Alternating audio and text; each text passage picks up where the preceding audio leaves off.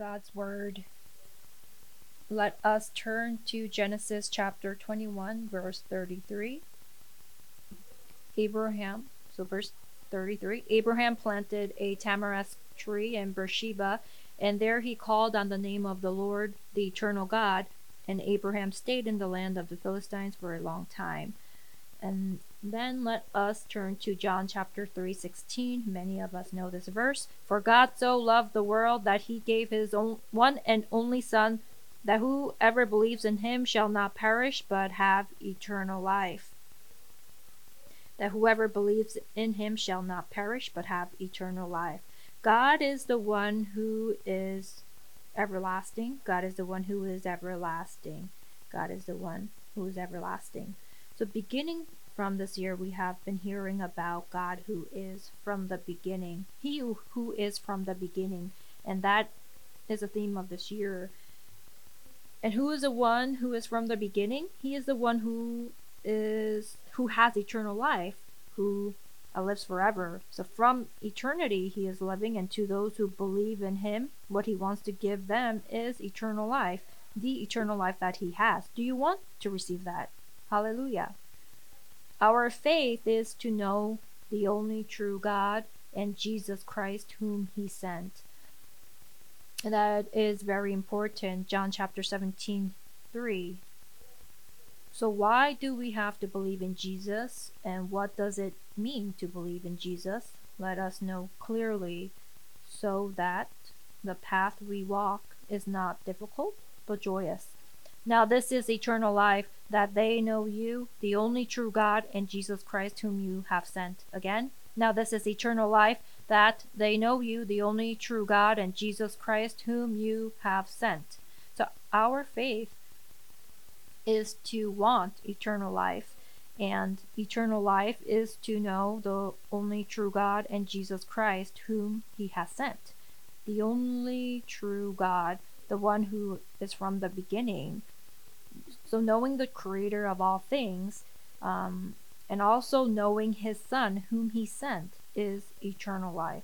So knowing the creator, the maker, the almighty one is only the fundamentals. But we also have to know that the one who is from the beginning, the only true God, sent the Son, knowing the one whom he sent, Jesus Christ. Jesus Christ. Believing and knowing this is what faith is. Now the life of faith for such person. So this is something not pleasant to hear, but it is to lay down everything. To lay down everything, and further take up the cross and attain eternal life no matter what it takes. So that is what our faith life is. So it is to lay down everything, take up the cross, and obtain eternal life no matter what. And that is what faith life is. And the Bible verses I'll be referencing throughout the sermon. So laying down everything and carrying the cross, even if you don't like it, we must, so that we can receive eternal life. Eternal life. Eternal life is the dream and wish of man. So man wants to live longer, long life without sickness, so disease-free life.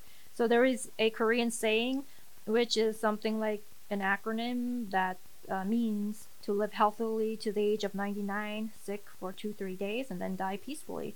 Now that is what man desires, and for this there are great efforts being made in the sciences to somehow prolong life without sickness. So all kinds of studies are being conducted. There are even cases of blood transfusion of young blood to treat disease and prolong life. Even organ transplants or replacements. And for this, there are even incidents of murder to get those organs and sell them.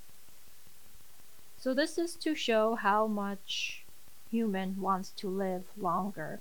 So they also say you can rewrite or manipulate the DNA in genetics to increase one's lifespan. Yes, With these efforts and advancements, you may perhaps live longer.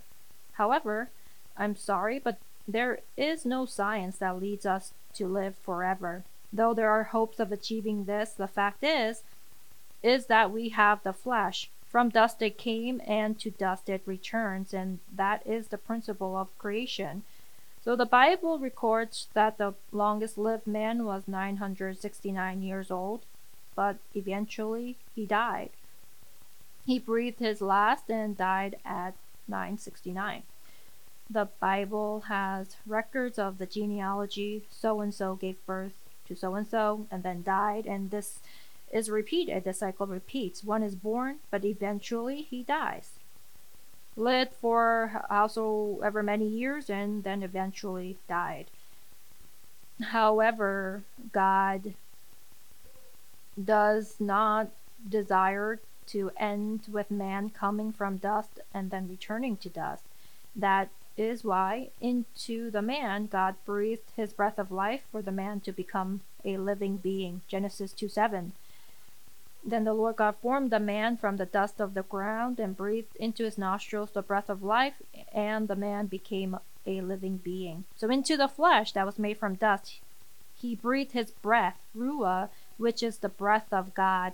And as God is spirit, the breath that comes from him is also spirit. So when he breathed this into the man became a living being. In Hebrew, he is called Adam. Now the living being, the flesh came from dust, so it returns to dust. But as the spirit came from the bosom of God, it must return to God, and that is how God created man. And this is the principle of creation. Isn't that good? That even though the flesh dies, the fact that we have the spirit that does not disappear and lives forever is good. Hallelujah. That's right. So what does the flesh eat? The flesh eats bread, food to live. The flesh eats bread and food to live, and even if you take nutritional supplements, that may perhaps extend your life, but no one can surpass death. So if the flesh eats to live, the spiritual, the living being also needs to eat to live. The spiritual being Adam, what does he need to eat? He needs to eat the word that comes from the mouth of God to live. So while the living being is in the flesh, when he eats the word of God, then the result is eternal life. Isn't that good? So scientists for years have been studying how to prolong life and increase the lifespan, but it's simple. Believe and obey the word of God and you have eternal life. Hallelujah. It's really hallelujah. However, a problem occurred in the Garden of Eden. When Adam was in the garden, there was the tree of the knowledge of good and evil that was in the center. And God told him that he can eat of anything in the garden without limitations for the flesh.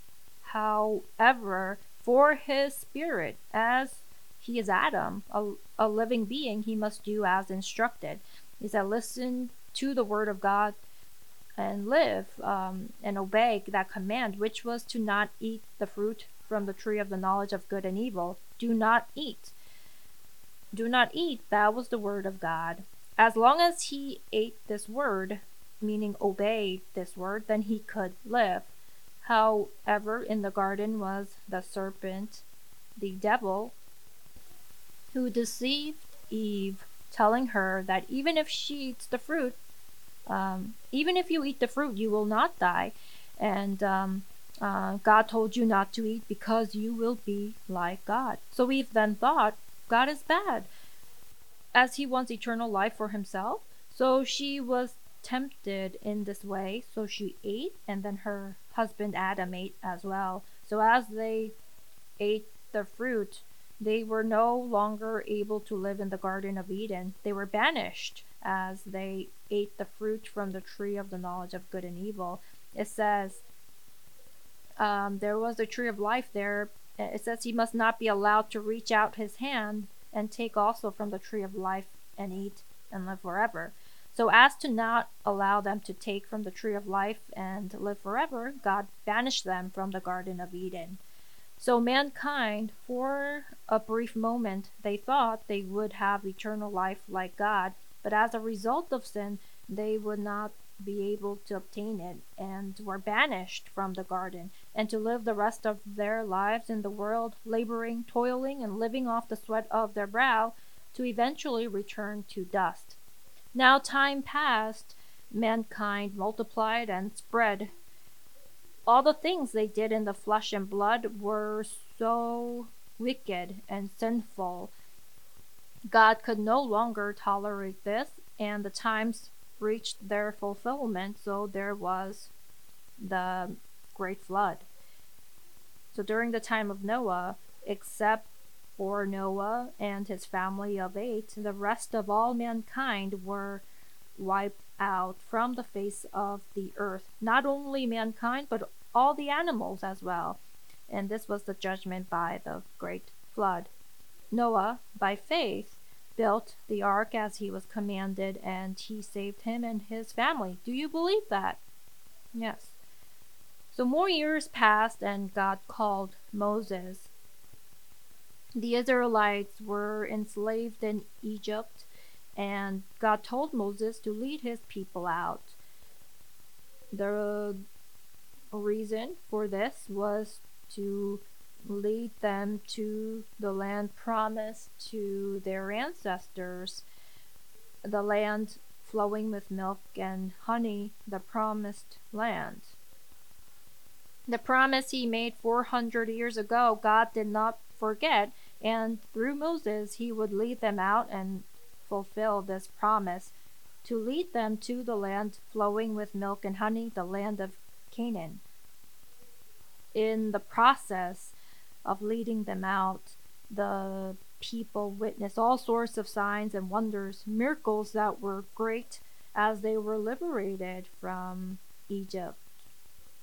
So when they left Egypt through the Exodus, the Israelites were able to cross the Red Sea on dry land, and they survived. So signs and wonders that were unimaginable, that were so grand and spectacular, they experienced and left Egypt. And it was like, wow. Just imagine, they witnessed the 10 plagues, and the last one, which was the death of the firstborn sons and animals on the Passover night.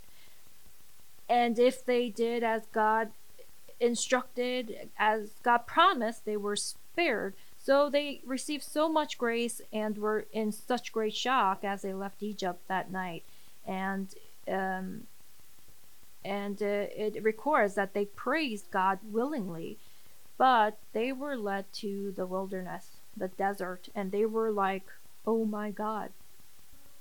One moment they were singing and praising the Lord in joy, but the next they were like, oh my God, we'd rather die. This was not a place for a man to live, as there was no water, and if there was water that they drank, it was bitter. So they started to complain and grumble to Moses, telling him that they wanted to go back, that you should have left us in Egypt, that it would be better for us to go back to Egypt and be slaves there than die here in the desert, that it would have been better in Egypt where we could eat melons and leek and onion and meat and garlic. So they were very resentful and they grumbled. The reason they were resentful was because their present realities were difficult, and the content of the resentments was to return to Egypt. They yearned, they missed Egypt. They were saying that it would be better being slaves in Egypt than be there. So they longed for the past that they left, their lives as slaves in Egypt. In other words, they longed for the world. If they had no place to return to, then they wouldn't have complained in this way. But because they had the memory of what their past was like in Egypt, they complained and grumbled, and anyone who did so was not able to pass through the desert, and fell dead. At one word of complaint or resentment, they were struck dead. So they were like, what are we to eat here, and how are we to live? So God promised them that he would lead them to the land flowing with milk and honey, and until they arrived there, they would need food. And God provided them food, as he promised. And as he promised, for 40 years, every day, of course, except for the Sabbath, manna came down from heaven. So this manna that they had have never seen before, they were provided with during the 40 years in the desert. They were provided with 1 omer of manna, which was a daily portion, daily bread. So anyone who gathered more than an omer for some reason, they had no excess, and they were to just gather just a day's worth, so that they would not forget. God instructed them, therefore, to take a jar, and into the jar put 1 full omer of manna in it, so they placed the manna in the jar, which was then placed in the ark in the sanctuary. Until they passed through the Jordan River to arrive at the promised land, God continued to keep his promise of manna, providing the manna. So when did the manna cease? So let us look at Joshua 5:12, how exact this is. So Joshua 5:12. So verse 12, the manna stopped the day after they ate this fruit from the land. There was no longer any manna for the Israelites, but that year they ate the produce of Canaan. So they crossed the Jordan River and arrived in the land of Canaan, and they were still provided daily bread, manna, until they ate the produce of the land in Canaan.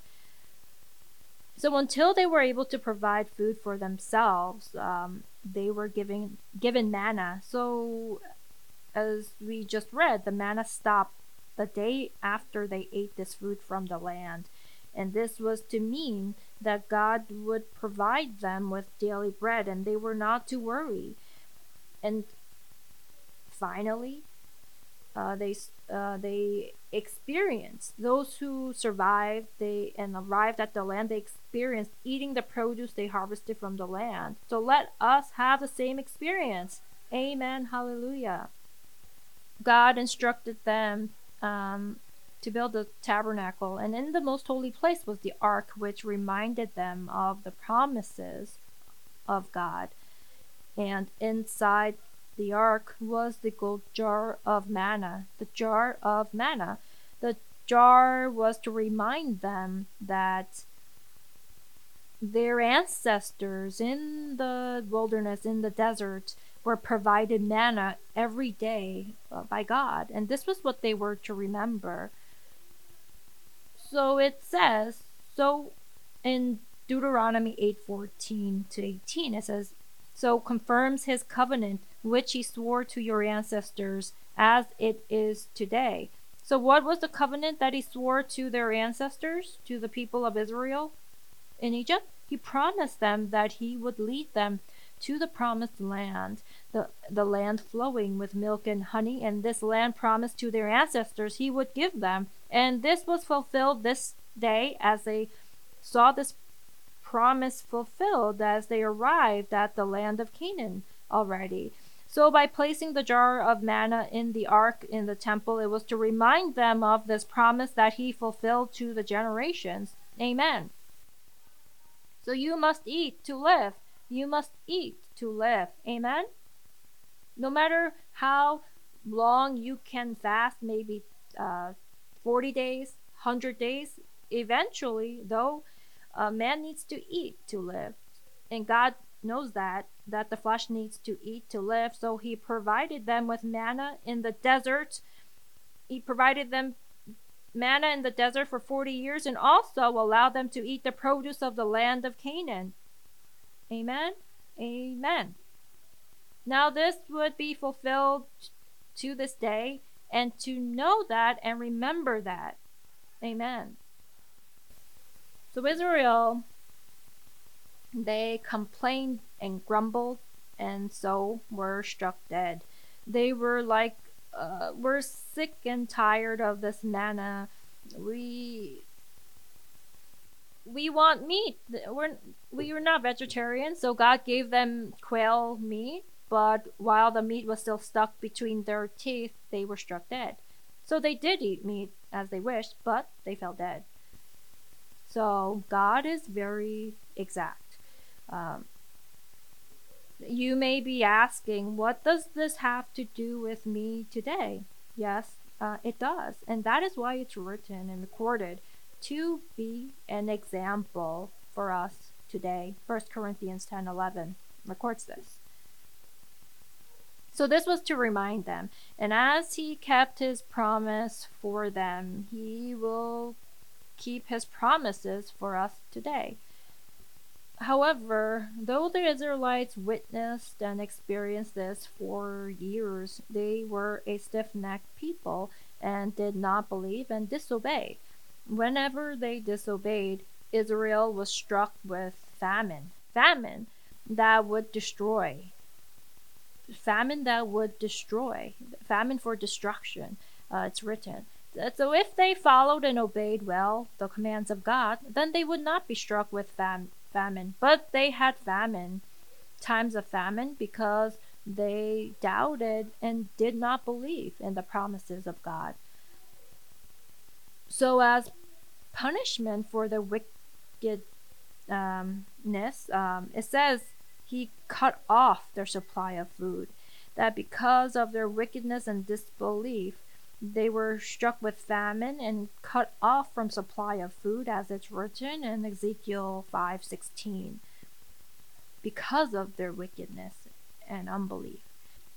Now, in the midst of this, the curse, the calamities that Israel was afflicted with continued. The reason why the history of Israel consisted of these afflictions was because of their wicked heart of not believing in the promise of God. God felt dishonored by this, and so struck them with these hardships, and they lost their sovereignty. And with no sovereignty, they had no bread of their own, as they were slaves. Now, while they were living like this, a prophet, Isaiah, made a prophecy saying, "Why spend money on what is not bread?" Isaiah 55:2. Why spend money on what is not bread, and your labor on what does not satisfy? So what it means here is that you labor and toil for what is not bread. That is not the true bread. The true bread I will give you. So let us turn to Isaiah 55:2. Isaiah 55:2. Why spend money on what is not bread, and your labor on what does not satisfy? Listen to me, and eat what is good, and you will delight in the richest of fare. So why are you working and laboring for what is not bread? Listen to me, and I will give you good food. Good food. Not the food that the flesh eats and that satisfies the flesh. Not that, but a higher level food I will give you. And what is that food? What is the food that satisfies the soul and leads to eternal life? It is the word of God, is what he will give. That's what he meant here. So finally, the word became flesh. The word became flesh. Now you can see how mechanical logical and scientific and the Bible is, it just brings the shivers down your back. Things that were prophesied hundreds of years ago now make sense, and you can make the connection. So you truly are blessed. You truly are blessed that I met a good teacher and I was taught the Bible well. I'm so thankful, and it just makes sense. You make all the connections here. Amen. So what did Jesus say when he appeared before the temple? He said, destroy this temple. What was in the temple that he said to destroy it? What was in the temple? That in the temple was the name of Jehovah, and what else? The Ark of Covenant, and what else? The jar of manna. The manna was there to remind the people that he is God who surely fulfills his promises, and his name is Jehovah. But however, now with Jesus coming, he was saying that this era has come to an end, and now I have come. That Jesus Christ came in the flesh, God came in flesh. God prepared the good spiritual food for the spirit to eat, and he finally appeared. So he said to eat his flesh. Does that mean that they're cannibals? So Jehovah is the God of flesh, the God of Israel. If they kept his commands well, then their flesh would be blessed with long life. However, now I have come. The Word came as flesh. God came as flesh. Spirit came as flesh. That in the spiritual body he came, and his flesh they must eat. So they would have to eat the Son of Man to live. Now, if they understood that would have been great. Amen. So the bread that they must eat, the food that they must eat, is the food for the spirit. And it would not be by keeping the law, but by knowing the truth. The truth. And he would give the spiritual food, the food for the spirit. Eat my flesh, drink my blood. Amen. So when he began his public life, he fasted for 40 days, and the devil appeared before him and said, if you are the Son of God, okay, let's say you are the Son of God, but you need to eat food. So turn the stones into bread and eat them. That tell these stones to become bread and eat. And what did Jesus say? He said, it is written, man shall not live on bread alone, but on every word that comes from the mouth of God. So he overcame this test, this temptation given by the devil. John chapter 4:14. But whoever drinks the water I give them will never thirst. Indeed, the water I give them will become in them a spring of water welling up to eternal life. And John chapter 5:39 regarding scriptures, that you study the scriptures diligently because you think that in them you have eternal life, and these are the very scriptures that testify about me. So you study the scriptures diligently because you think that in them you have eternal life. These are the very scriptures that testify about me. Why do you study the scriptures? So that you may have eternal life. You study these scriptures, and these very scriptures testify about me. So if you want eternal life, say amen. If you want eternal life, then we must find eternal life in the scriptures, because the scriptures are written about who? About Jesus. Scriptures, Jesus, eternal life.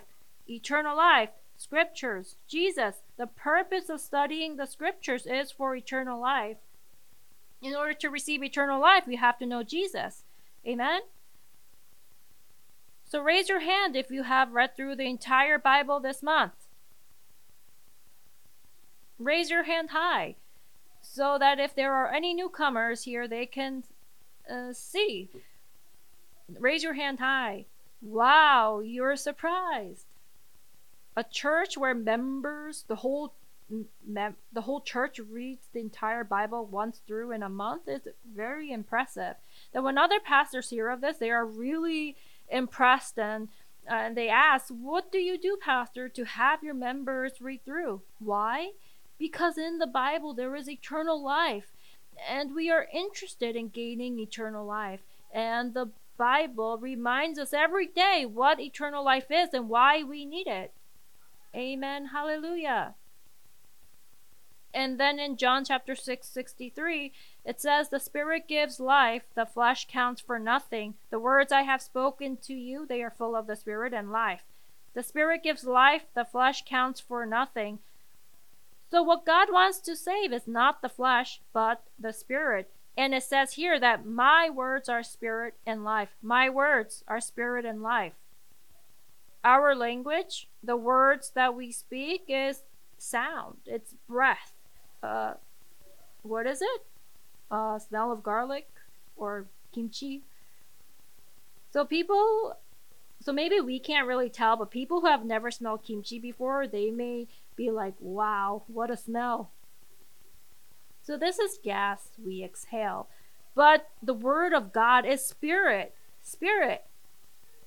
and life. That spirit and life. That if we receive this word into our spirits, if we eat this word, then our spirit will come alive. Amen. Hallelujah. Hallelujah.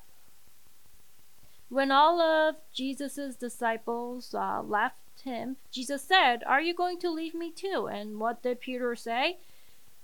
"Lord, to whom shall we go? You have the words of eternal life." Lord, to whom shall we go? You have the words of eternal life. Say it loudly. Let me ask you, Church of Jesus members, why do you come to the Church of Jesus? So again, let me ask again. So why Church of Jesus? So coming to Church of Jesus is difficult, and I'm sorry, but from the beginning of the year to the end, there are so many things happening, so many gatherings, and there's no time to do other things, and it's hard. I'm sorry, but the words of eternal life are here. To where shall we go? Important? Amen? Let us be blessed with hearing the words of eternal life here. The fact that we can at least hear the words, we are grateful because the word is spiritual. So there are so many other words out there that are worldly, secular, philosophical, but the word that we preach here is from the Bible. So it is all spiritual. Amen. Now, when we hear the spiritual word, so we hear this word, let the ears that hear be blessed. Amen. But it must not just end with hearing with these physical ears, but our spiritual ears have to hear. So how do we know that our spiritual ears have heard the word of God?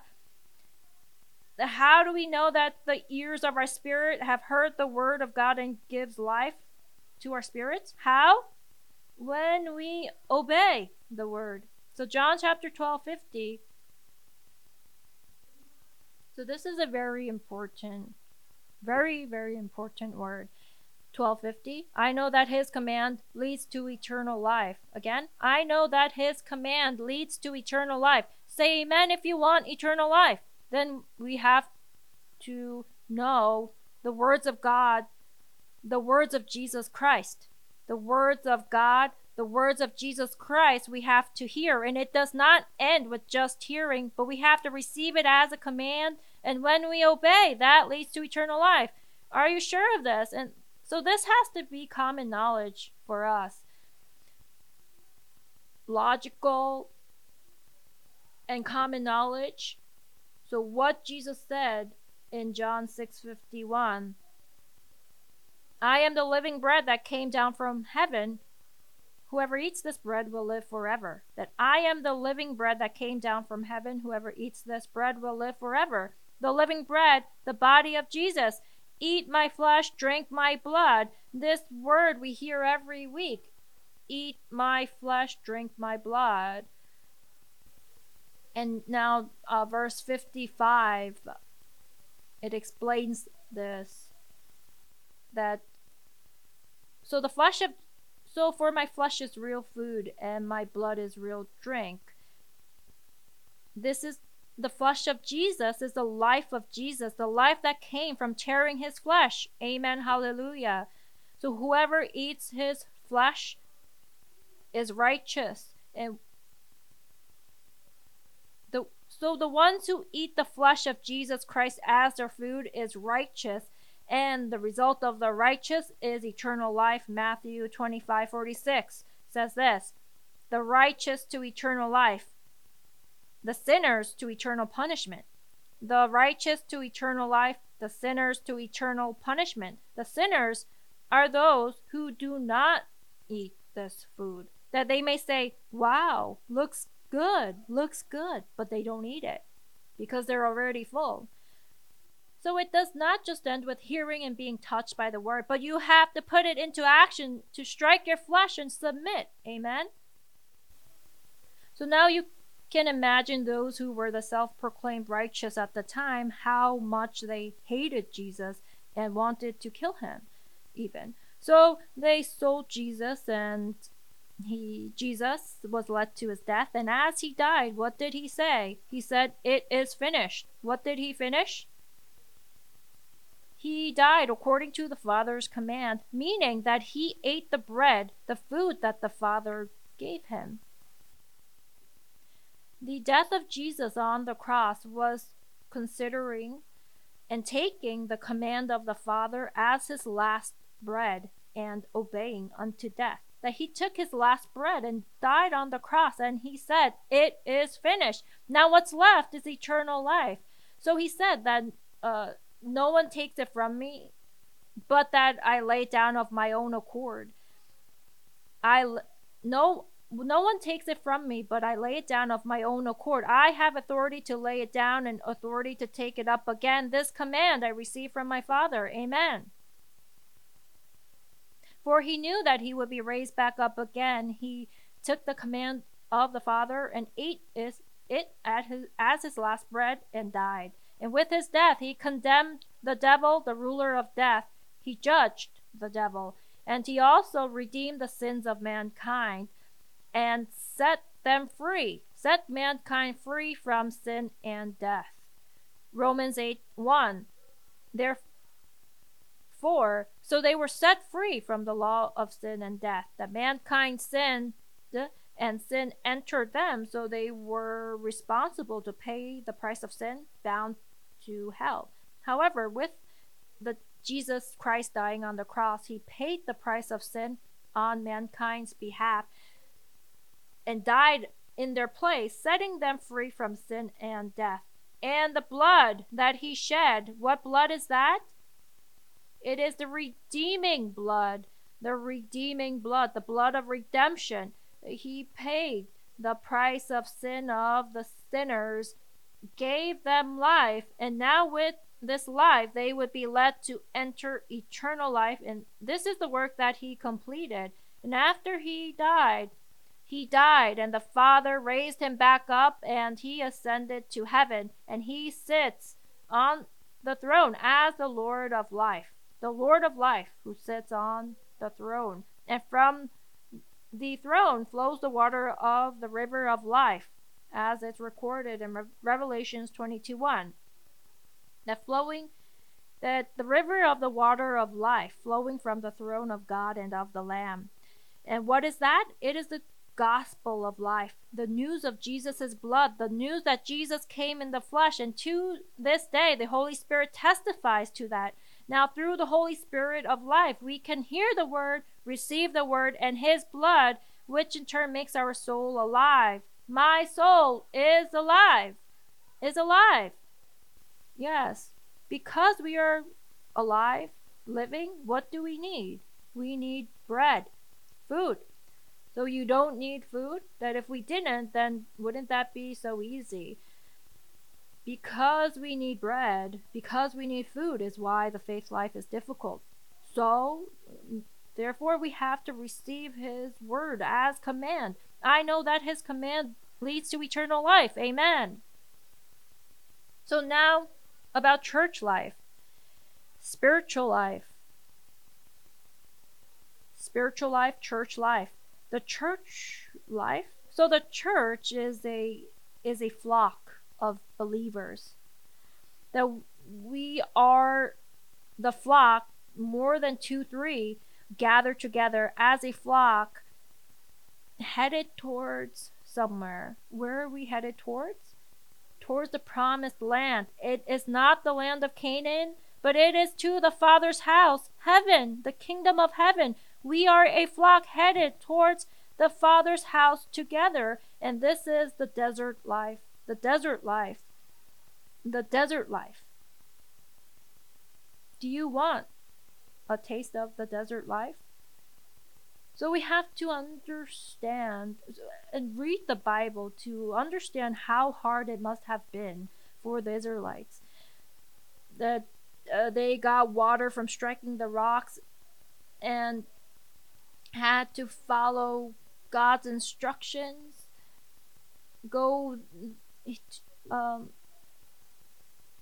And when they were provided food, it was manna that came down. Initially, they rejoiced and ate.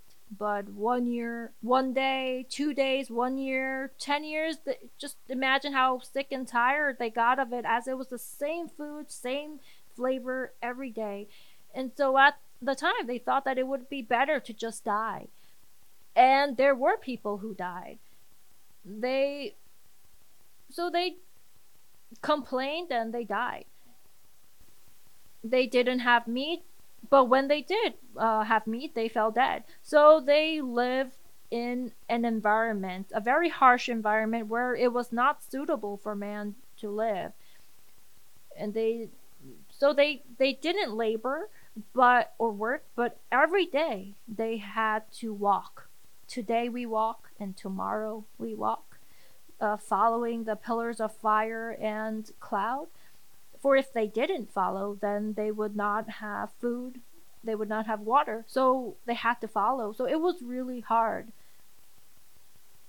They complained and grumbled about the difficult, rough path, and it records that in the wilderness they tested God 10 times.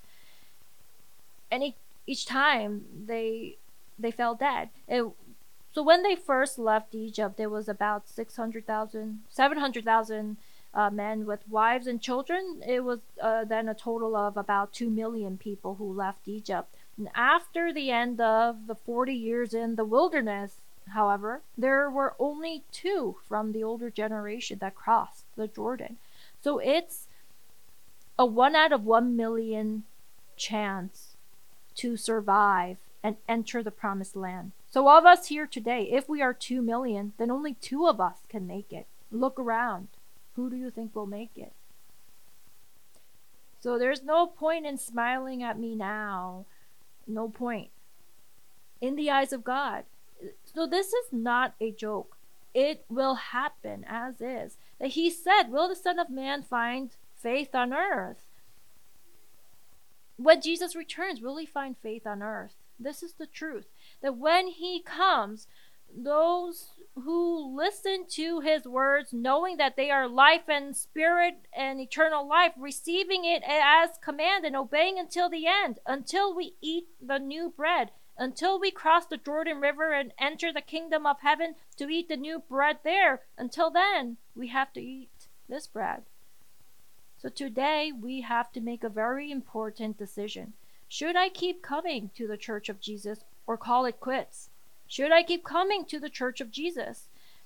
We are not to just blindly follow, thinking that it'll work out well in the end. No, you have to understand the Bible as it's written. Understand and follow as it's written. Amen. So let us be clear again on what our purpose is. What is the purpose of believing in Jesus? It is eternal life. Eternal life is the purpose of life that cannot change. And now, in order to achieve that purpose, you must set a goal. So in order to achieve the purpose, you need to make a goal or benchmark. For example, if you want to make a nation wealthy and strong, every year the nation may make attainable benchmarks or goals. So like in Korea in the past, in order to escape poverty, and grow the nation, there was a 10-year agenda which included a goal to export large amounts. So I was there in Korea at the time, and the goal of our country was to reach $1 billion in exports.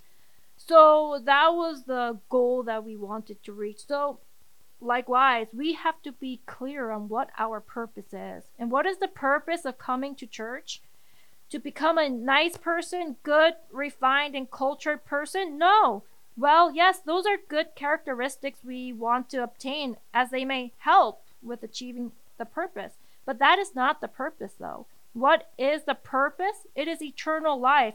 What is the reason we must have eternal life? Why? Why do you want eternal life?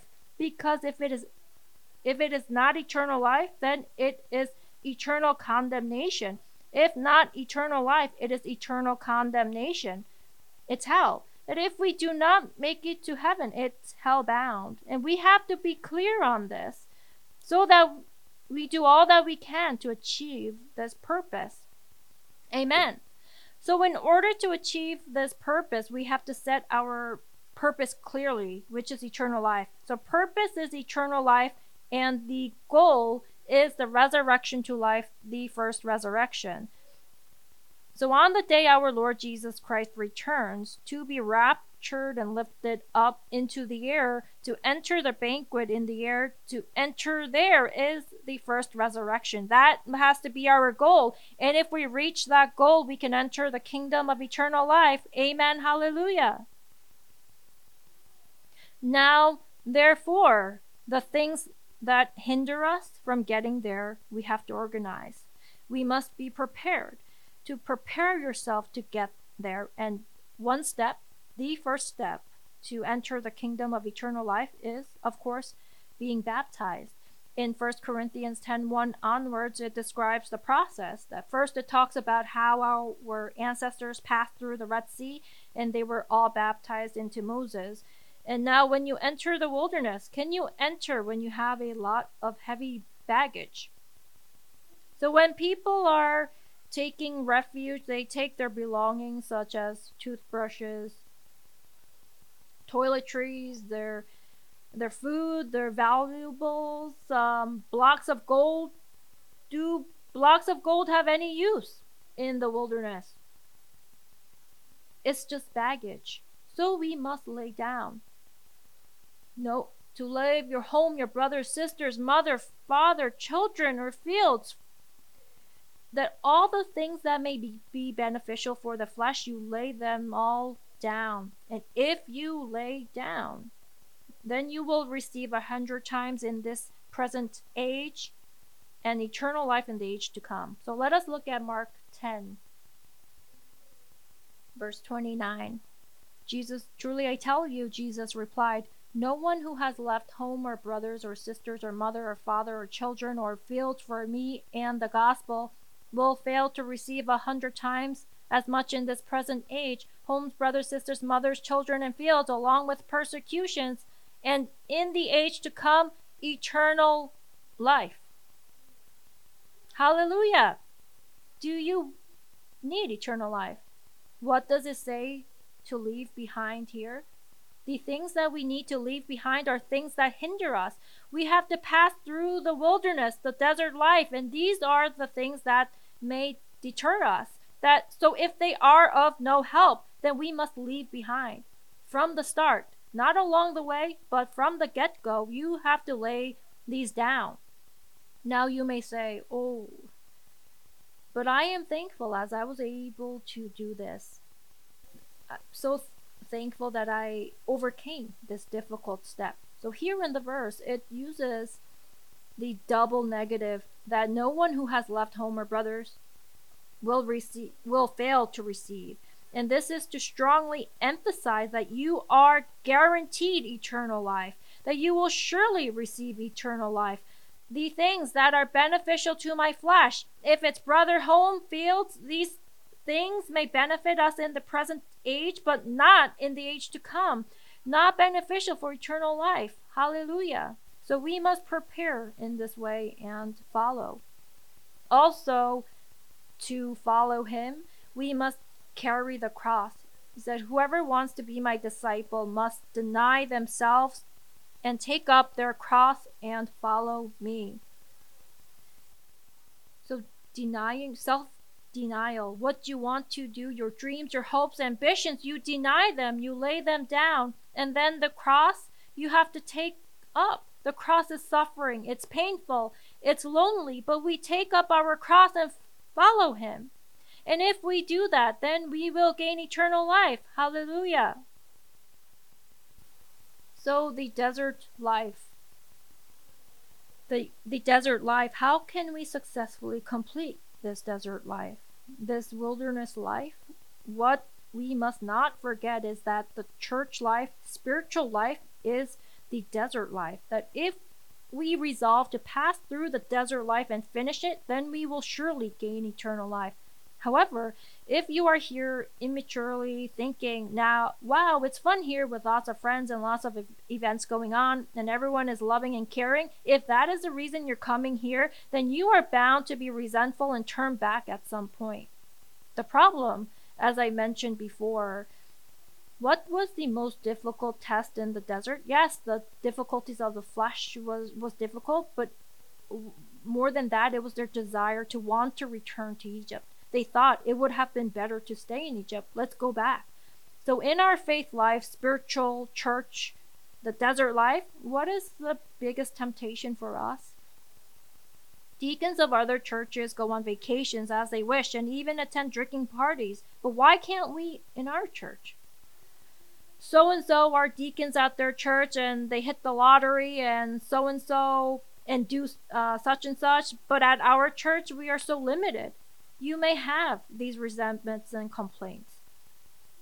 Now, such thinking is the same as that of the Israelites who wanted to go back to Egypt.